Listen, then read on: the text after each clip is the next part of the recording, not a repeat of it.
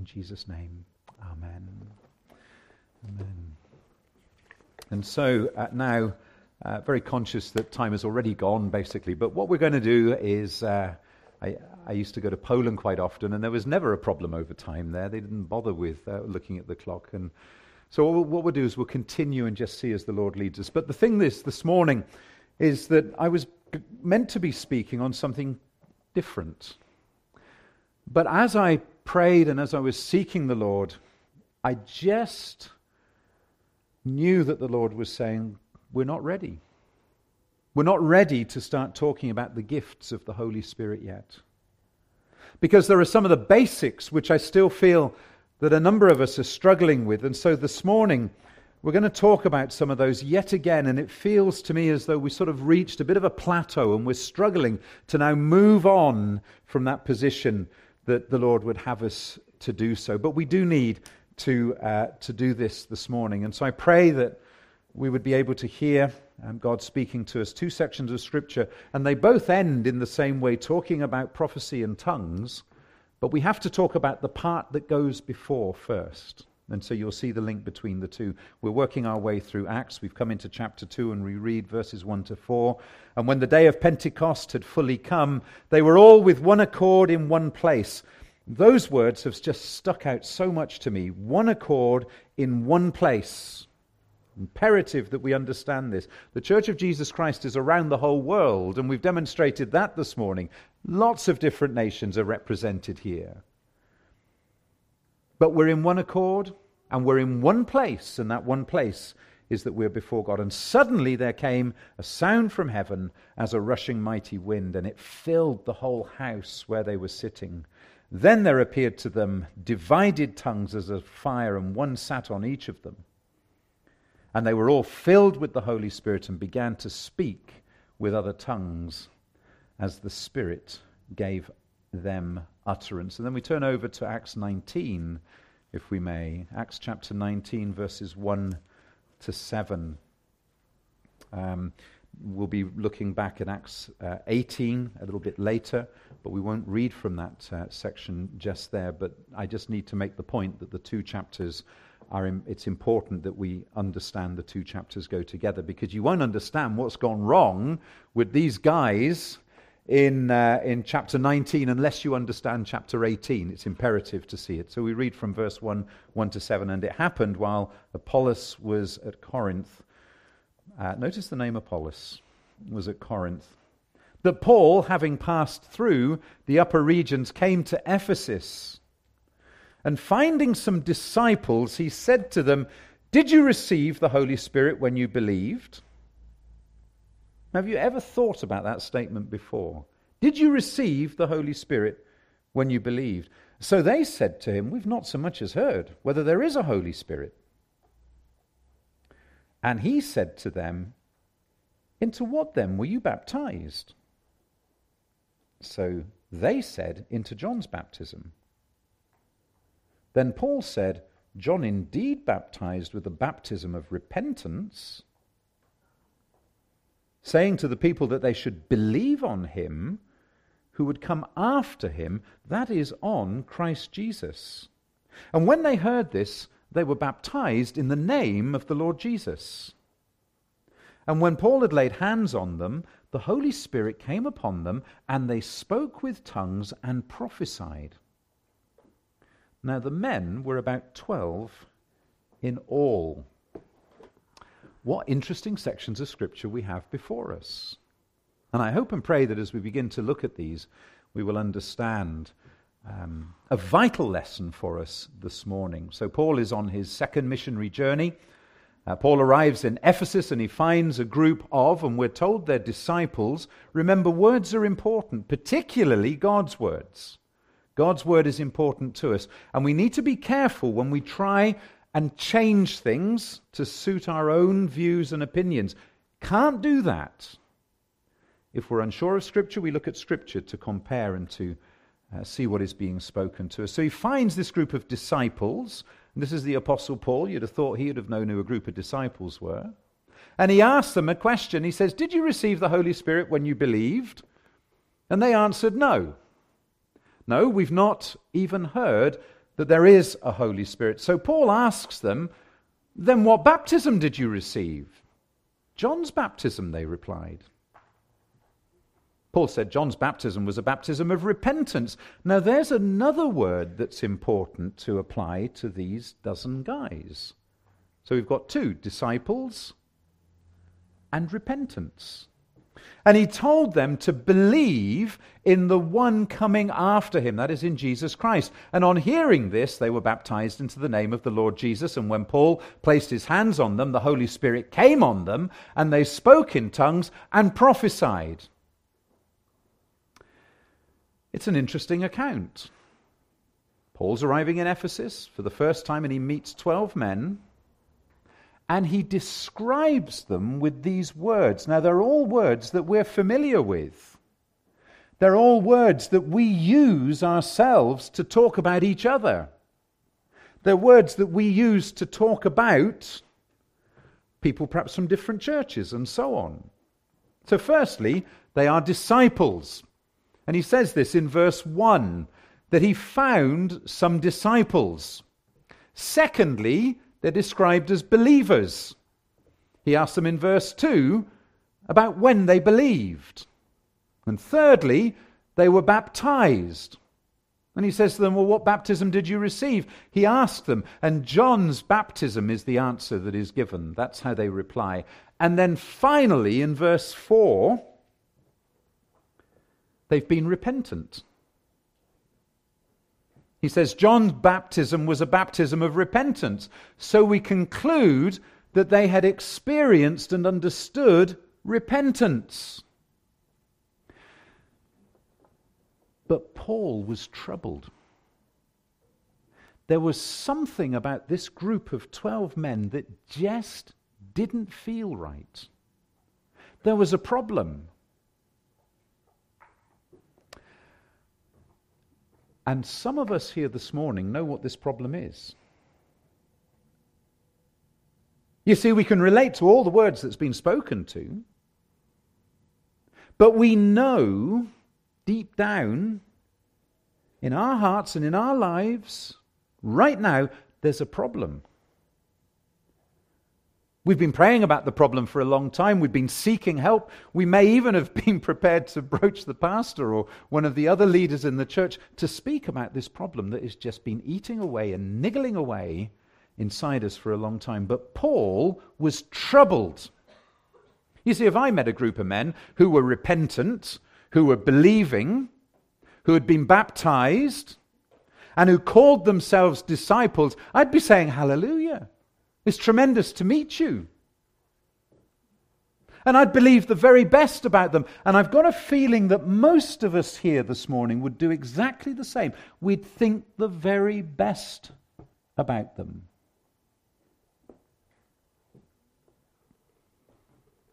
But Paul was troubled. Something isn't quite right. Something's lacking. Something's missing. And then he asks them the question, did you receive the Holy Spirit when you believed? And they didn't even know what he was talking about. And sadly, there are some of us this morning that have no idea what we're talking about when we talk about the person of the Holy Spirit and how he works in our lives and how vital he is. I can't blame some people because churches today, and particularly the area in which we live, have been pretty tardy when it comes to the teaching of the Holy Spirit, of explaining to people the imperative nature of the Holy Spirit living within us. Some churches haven't for decades, it seems, been prepared to preach and to bring teaching on the Holy Spirit. My wife has spoken to me on this point, brought up in a church, and she can just not remember the Holy Spirit being spoken of all of her life. And so they said, no, we've not even heard of the Holy Spirit. And yet this question was the most vital question of all. Why? And this morning, it's the most vital question that you too need to face. You too need to answer. You too need to look at your life and start to question what is being spoken of here, because it is absolutely vital. It's the most vital question of all.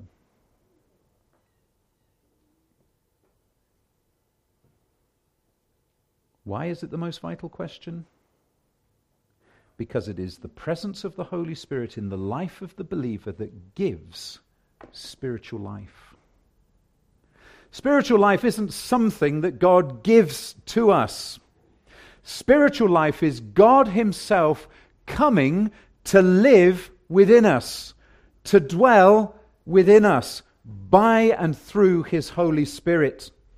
And when Jesus met Nicodemus, we often speak of Nicodemus because it is such a clear and helpful account for us to understand. You remember the story. He was a Pharisee. Now that meant that he was a religious leader. He knew it all. He'd been trained and taught from a youngster right the way through to the point that he could recite acres and acres of the Old Testament. He knew everything. And if anybody should have been able to answer his questions, he should have been able to have answered them. He was a religious leader of Israel. He knew the Word of God. He was schooled in the law. He was meticulous. They looked at every, little mark in the Hebrew. Now, I don't write Hebrew, but it's, like a work of art when you see it. And so he paid attention to detail. He was disciplined as the Pharisees were. And he comes to Jesus by night and he says, "Excuse me, Jesus, there's something about you that is inexplicable. It's inexplicable unless God is with you. I can't understand you and I can't explain what it is." And Jesus says, "Nicodemus, you're exactly right. You can't understand." And Jesus goes on and says, "I tell you the truth, that you cannot see the kingdom of God unless you're born again." And he looks completely blank. "How can I be born again?" he says. "Do I enter my mother's womb a second time?" How could an intelligent man say something so ridiculous?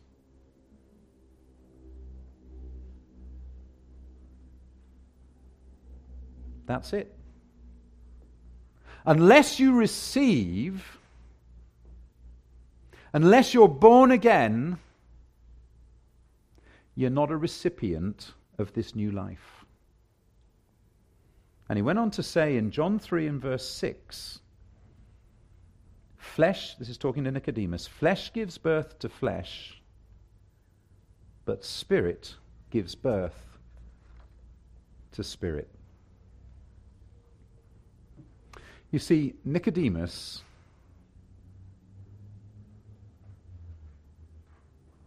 you can't carry on trying your best to be godly because it's not working.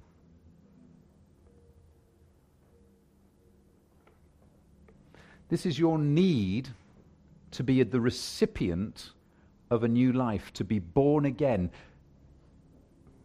to receive inside you the life of the Holy Spirit. And Paul wrote in Romans 8 verse 9, "If anyone does not have the Spirit of Christ, he does not" what? Can anyone finish it? Please. If anyone does not have the Spirit, he does not belong to Christ. Now do you see why the question is so important? And Paul knew there was something wrong, and he asked that question to them. If anyone does not have the Spirit of Christ, he does not belong to Christ. Essentially, Paul is saying, you can believe as much as you like, but unless you have the Spirit of God living within you, Paul says you don't belong to Christ. Doesn't matter how religious you are, how perfect you are. Met a group of 3 teenage girls yesterday.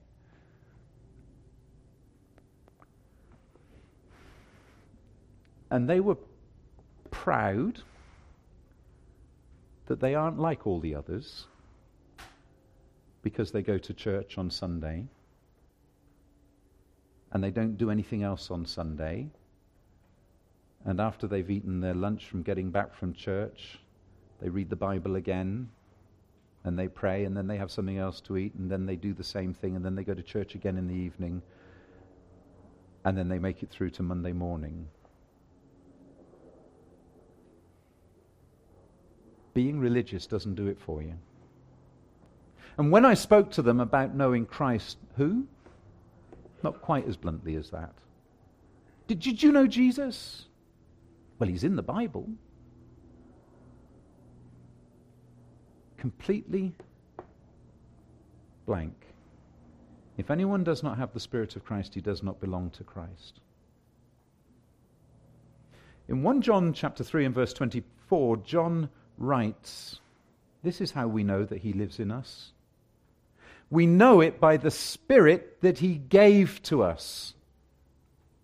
I think that the book of Acts teaches us that there are 4 essential ingredients in true confession.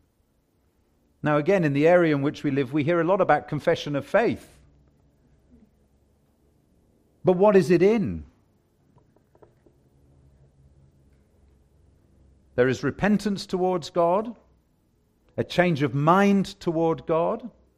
Remember, repentance is not something you do. Repentance is something you think. It's a change of mind. It's a change of mind about God, and it's a change of mind about you, about the sin in your life. Faith, on the basis of my turning from what I am and what I do, I turn to who Christ is and what he does.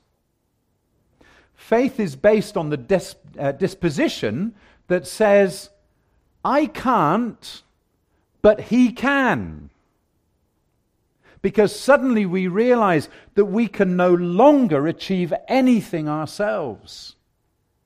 And faith is to recognize, I can't, but he can. And we recognize that when it comes to salvation, I can't do it, but he can do it. Please save me when it comes to living the Christian life, because I can't do it, but he can. Repentance and faith. And then there is the receiving of the Holy Spirit. When Peter preached the first sermon after Pentecost, and it's there in chapter 2, and those of us who have attended the baptismal classes here in this fellowship, we always look at this section of Scripture because it is so important. So after his first sermon after Pentecost, in the new era of the church, which was born at Pentecost, the people shouted out and said, what should we do? After Peter has reminded them that they crucified Jesus. And in reply to the answer in Acts 2 verse 38, Peter looks at them clearly and he says, repent and be baptized, every one of you, in the name of Jesus Christ for the forgiveness of your sins, and you will receive the gift of the Holy Spirit. Very clearly stated. That's what will happen. Because that is what will give you life. Nothing else will. And then the fourth ingredient in the New Testament conversion is baptism. Now we have to speak about this briefly, and I know some people say, baptism is not about salvation. Well, we do need to be careful how we speak about these things sometimes. And yes, I agree, it's not in that sense, but it's a portrayal of what is going on inside. The person being baptized says, when Jesus Christ was crucified, I was crucified with him. My sin has been paid for, is what we're saying. When Jesus Christ was buried, I was buried with him. So my sin has been taken down into a deep hole and buried. It's gone. It's been taken from me. It's buried. And I have risen to walk in unity of life, and coming out of the water is a picture of what that means, to be raised to life. And we rejoice in that. Now we're planning another baptismal service before too long, and if there's anybody who'd like to talk to me about being baptized as a believer, please come and do so. now live in the resurrection life of Jesus. So baptism was an essential part. It was portrayed, and it portrays all of the gospel to the world. Now, Paul meeting these men, knowing these four things that characterized even his preaching: repentance, faith, receiving the Spirit, baptism, and he says three of these things are right with these people. Three are right. Three are fully in place. But one is missing. And it's the most essential part that's missing, as we have seen from the scriptures that we have read. They had never received the Holy Spirit of God into their lives. Now, Paul was very wise. We know that as we read the scriptures, the way he answered and spoke to people, and he's very wise in the way that he speaks to these 12 chaps here. He didn't tell them what was missing. You've got to let people answer for themselves. And as Randy and Stephen were talking, I think that's one of the things that they took. There's no better way to get somebody to admit that they've got a problem when they thought they didn't. And Paul simply says, did you receive the Holy Spirit when you believed? And that's when they said, no, we haven't even heard that there is a Holy Spirit. Now, we know how this situation came about. I've alluded to it because we have to turn back into chapter 18 to be able to see what is going on there. I'll just read a verse or so. It's at the end of chapter 18, and it says, a Jew named Apollos, a native of Alexandria, that was a big city in northern Egypt. Lots of clever people lived there, had a big library and things like that. A lighthouse as well, I think. And he came to Ephesus. He was an educated man with a thorough knowledge of the scriptures, we're told. He'd been instructed in the way of the Lord, and he spoke with great fervor, great passion. And he taught about Jesus accurately, though he only knew the baptism of John. Now, if you look at the baptism of John, he said about Jesus, he will baptize you with the Holy Spirit, and so on. So John certainly talked about the Holy Spirit, but Apollos had come with a gospel that stopped short of the Holy Spirit. And I've attended some churches around here, and exactly, it's a very strange thing that happens. If they talk about the gospel, they suddenly stop short of the work of the Holy Spirit in the life of the individual. It was the gospel that John the Baptist had preached, and it says he began to speak boldly in the synagogues. This is Apollos. And he moved around the area, and then we hear that Priscilla and Aquila heard him. And they invited him to their home afterwards, because they too knew there was a problem. But graciously and gently they invited Apollos to come and to meet into their home. And they explained to him, we're told in the scriptures, they explained to him the way of God more adequately. They explained, Apollos, you're right, well, you're 75% right. But there's something you don't have in your message. And that is the Holy Spirit. The life of God being imparted to people. Apollos, it's that transforms people.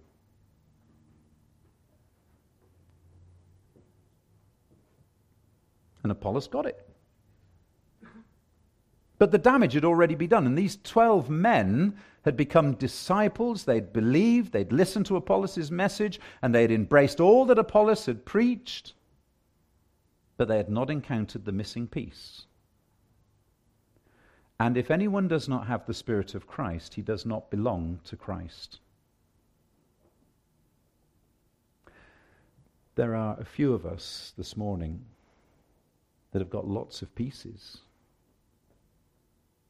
But we haven't got all the pieces, and we haven't got them put together to form the puzzle, to see the picture. And I want to ask you the question this morning. Is the Holy Spirit living in you? Do you know that he dwells within you? Is the life of God present in you? We'll talk about the evidences in just a moment.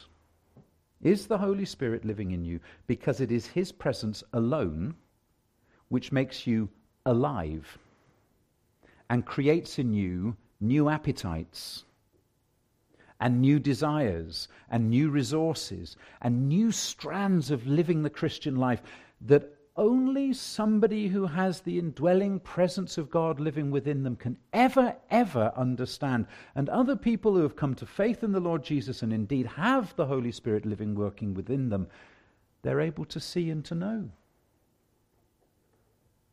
Let me give you 3 evidences of the Holy Spirit living in your heart.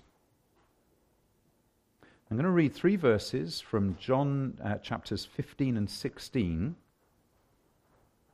And I'll give you the first of these 3 evidences that you have of the Holy Spirit and the life of God living in you. So Jesus spoke about the Holy Spirit in these chapters. We know that well. We've been studying John for a while. And this is what he said in chapter 15, verse 26. This is Jesus speaking. He says, he, that is the Holy Spirit, he will testify about me, about Jesus. And then he said in chapter 16, verse 14, he, the Holy Spirit, will bring glory to me. That's to Jesus. And then chapter 16 and verse 15, he says, the Spirit will take from what is mine and make it known to you. So the first evidence that the Holy Spirit has come to live within a person's life is this: you're hungry. Suddenly there's a hunger inside you to do what? To know Jesus Christ better. And that hunger only comes because the Holy Spirit is living within you.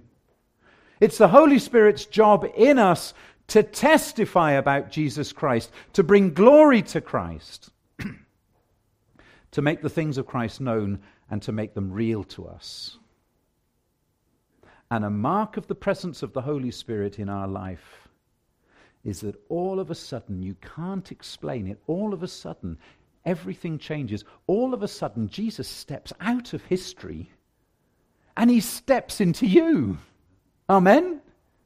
And this is just so incredible. And it's the thing that changes us. And we look back in our lives, and maybe for years, for decades even, we have been struggling on thinking we can do all of this, and we've failed to understand that just knowing about Jesus doesn't do it. But Jesus living within you. Because he steps out of history, and he just puts his arms around you, and he squeezes you so tight. And you become hungry because you want to know more about him. You want to know everything about him. You want to know all the promises that he has got, everything that he means to you. The Holy Spirit's job in us is to testify about Christ, to bring glory to Christ, to make the things of Christ known to us. Jesus steps out of history. He steps out of the Bible. And he becomes a living person in your heart and life. And that's why I say everything changes. Everything changes. Because suddenly you have that hunger to know him, to love him. You know, we cannot stress enough that the Christian life is centered around Christ, and yet church after church today hardly mentions the name of Jesus. They talk about God. And when they talk about Jesus, there's almost no mention of a personal relationship. You can know Jesus as your friend. You can be a friend of the King. And that's the relationship he wants with you. The Christian life has to be centered around Jesus. Jesus saves us. And that is the Holy Spirit's work, is to focus and to feed that hunger. Therefore, Paul said in 2 Corinthians 11, and maybe you've just skipped over this verse, I have on many occasions. Verse 2 says, I have betrothed you to one husband. And that's a little bit complicated in some respects. But you see, we are betrothed to Christ. There is no other. I promised you to one husband, to Christ. You are to be married to Christ. And in this metaphor that is used, we're not married to the Holy Spirit. By the way, let me throw in a point of caution here. The evidence of the Holy Spirit is not that we become preoccupied by the Holy Spirit. That seems to be another thought that's going around today. And I always get a little bit worried and nervous when I meet people, and all they can do is to talk to me about the Holy Spirit. All they want to do is to talk about the Holy Spirit, and everything they say is about the Holy Spirit. Everything is of Him, from Him, to Him, through Him, and by Him, and around Him. And Anna, where's Anna? And when Anna prays at the beginning of her service, you know what she says? She says, Jesus. Because she knows Jesus is listening. And it's Jesus who hears our prayers. And I rejoice in that, incidentally, with all these young people. What a joy. Where's the rest of you? What's going on? Are you not interested in praying for people in our service? Souls brought into the kingdom? Our children are. One of them's only about this tall. Where's Enley? Hi, Enley. Good girl. You want to be challenged, come up to the front of the church at the beginning of the service and pray.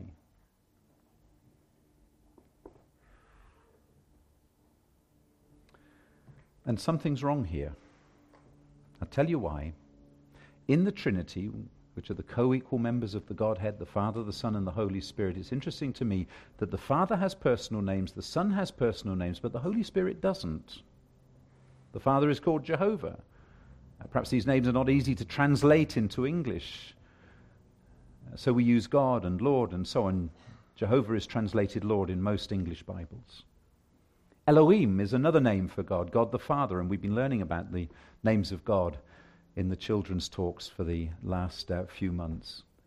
The Son has the name Jesus, which means, what does Jesus mean?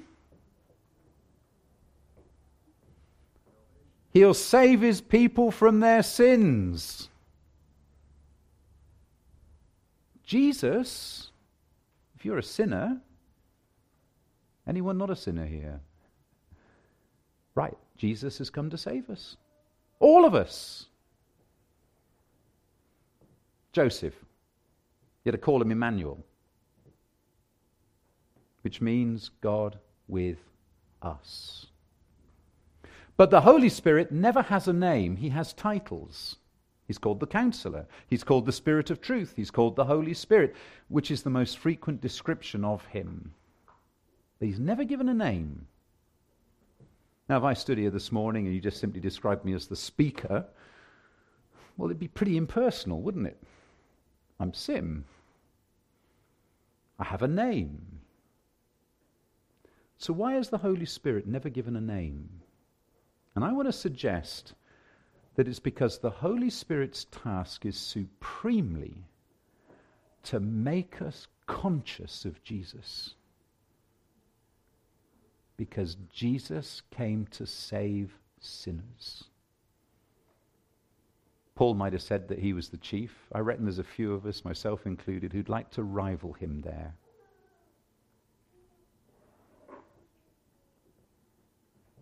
Supremely to mold us into the image of Christ. That's the work of the Holy Spirit. So the first evidence of the Holy Spirit in a person's life is a hunger to know Jesus. To know Jesus Christ better. The Spirit bears witness to him. A young man went overseas on one of those short-term mission events. 2 years, that was all. So he kisses his girlfriend goodbye and says, I'll see you in 2 years. This is before the internet and all that stuff. But he promises that he's going to write a letter to her every single day while he's away. And he's faithful in that. He writes a letter to her every single day. And the postman delivers. This is in the old days when the postman used to deliver. In England they still do, but used to deliver the letter. And the postman delivered the letter every day. And finally the 2 years is up. And the young man comes back. And do you know what? He finds his girlfriend's married the postman. Okay? Isn't that terrible? But she met him every day. Don't marry the Holy Spirit. Do you see what's so important here? The Holy Spirit directs and gives us hunger to know Jesus because we're betrothed to Jesus.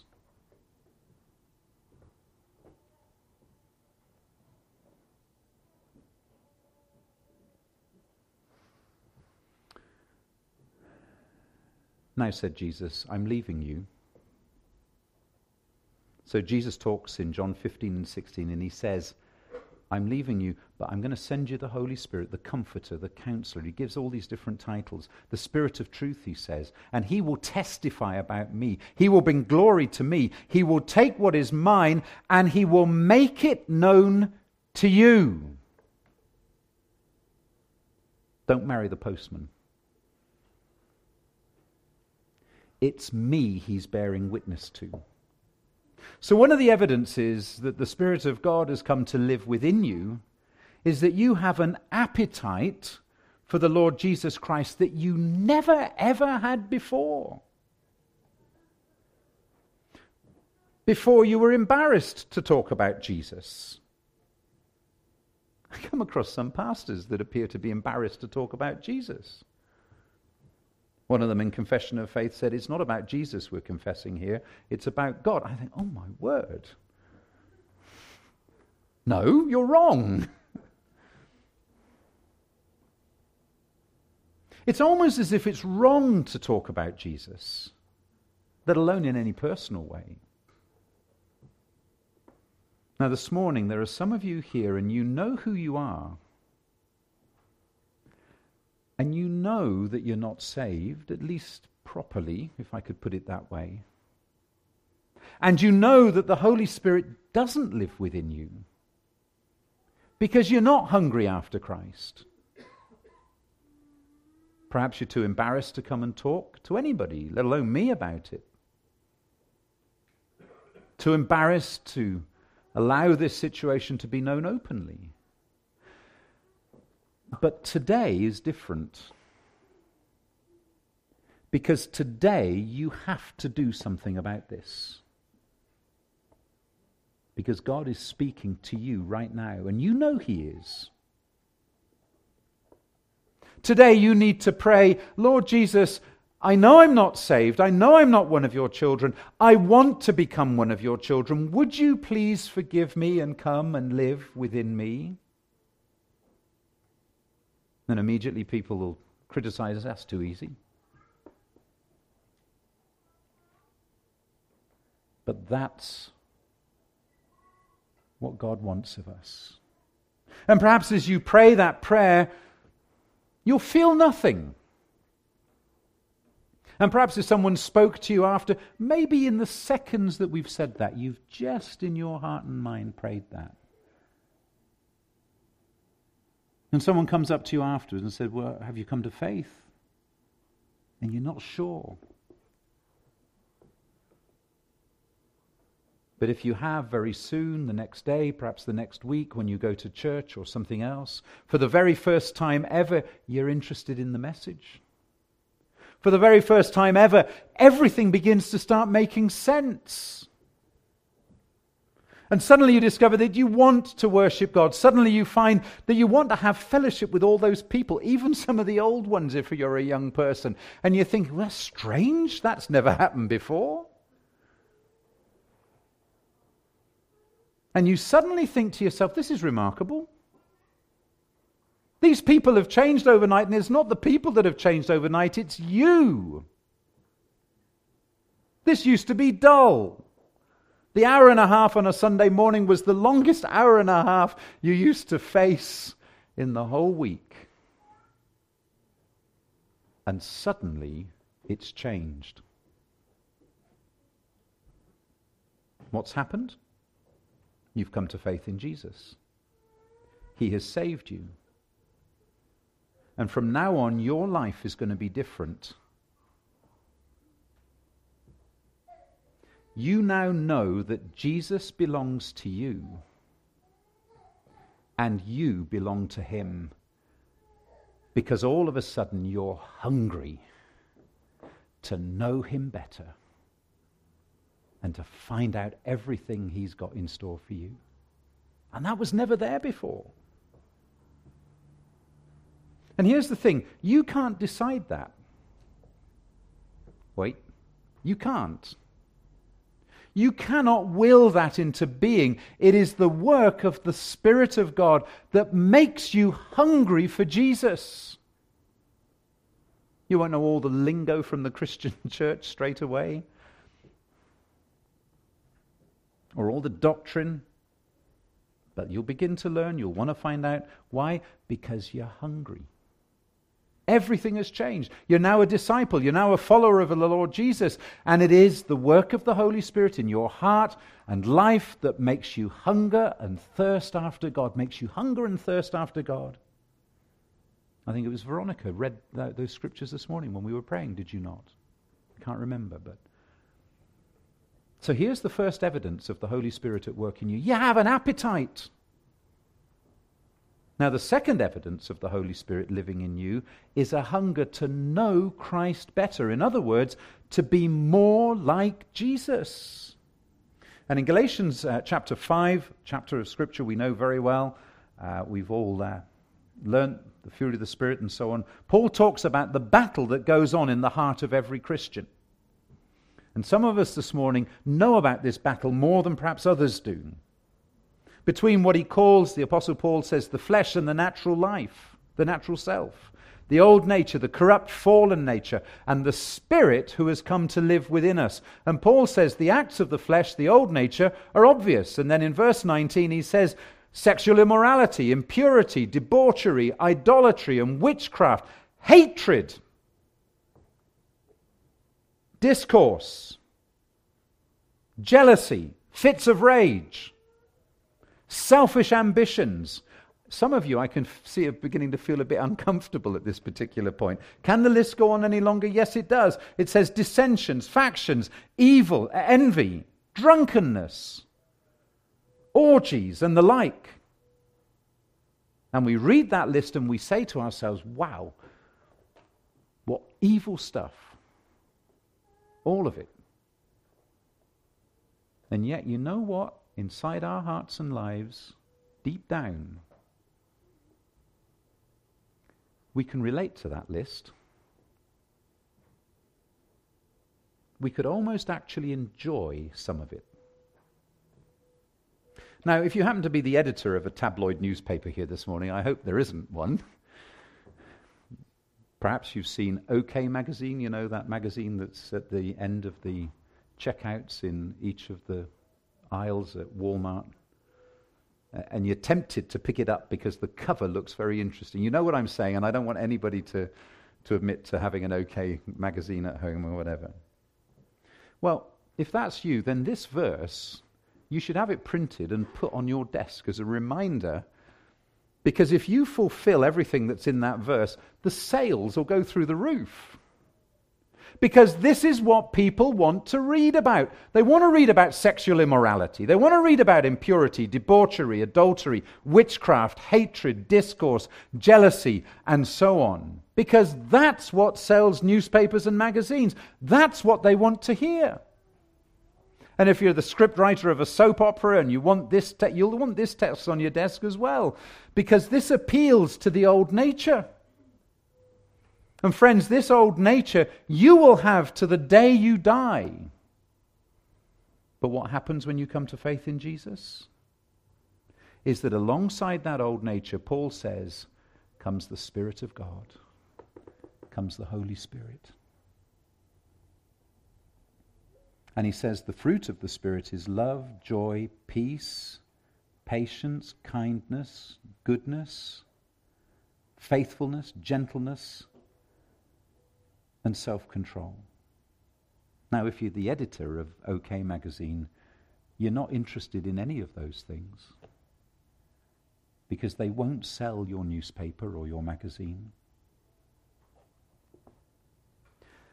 That doesn't make people switch on to the next episode of the soap opera. But that is the fruit of the Holy Spirit, Paul says. And that fruit of the Holy Spirit is the character of Jesus. Have you ever understood this before? This is the very character of Jesus. Love, joy, peace, patience, kindness, goodness, faithfulness, gentleness, and self-control. What is the Spirit of God doing in you? He's expressing in you the very likeness of Jesus. That's where it comes from. He, the Spirit, doesn't make you like Jesus. And you're thinking to yourself, hold on a minute, that doesn't sound right. He, the Spirit, doesn't make you like Jesus. He himself is like Jesus Christ in you. Because the old you is constantly in conflict with this, and there is a battle that takes place within us. I love the fact that he calls it the fruit of the Spirit, not the flowers of the Spirit. Now, some people have got this very strange idea that we're all pretty flowers, that were just to make the place look brighter and cleaner and nicer. And you say, what's the difference? Well, flowers are decorative. I mean, they're nice to look at. They improve the atmosphere. And obviously, any self-respecting church, oh, we didn't bring our flowers in this week, we've got lots of them outside. This isn't to make Christians nice people, so it's lovely to live next door to a Christian. At least it should be lovely to live next door to a Christian, because they don't play their music at 1 a.m. in the morning. They don't have loud parties in the backyard, late into the night. You've just had a newborn baby, and the neighbour's got the music up loud, and you're thinking to yourself, this is terrible, and And they say good morning, and they help you sometimes. It's nice having Christians working for you because they arrive on time and they don't leave early. And what they say is what they mean, and it's nice having a boss who's a Christian because he treats you well, and, it's all good. But this is not what being a Christian is all about. Yes, the outworking would be there. It's not about just being a good person. We're not just flowers. This is fruit, we're told. What is fruit for? Fruit has an entirely different function to flowers. You don't say, this place is a bit drab this morning, how about we hang a bunch of bananas up in the corner? They'd think we'd gone completely doolally.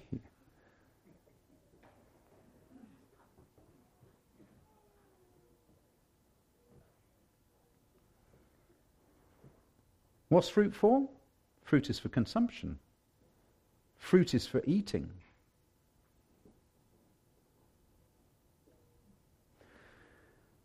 Many Christians just don't get this. But fruit is for the hungry. And the world is hungry.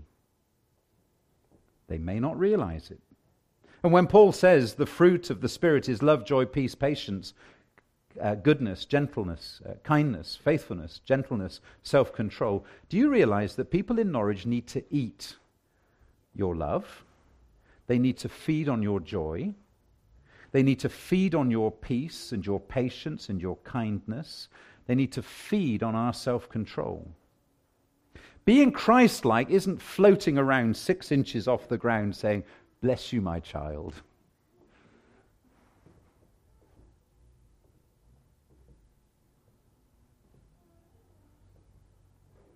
It's not being Christ-like. Being Christ-like is being like Christ. What was Christ like? He ate with the publicans. He met with sinners. He crossed the road to talk to a dirty woman that nobody else would be prepared to talk to. that they would be embarrassed to be seen with.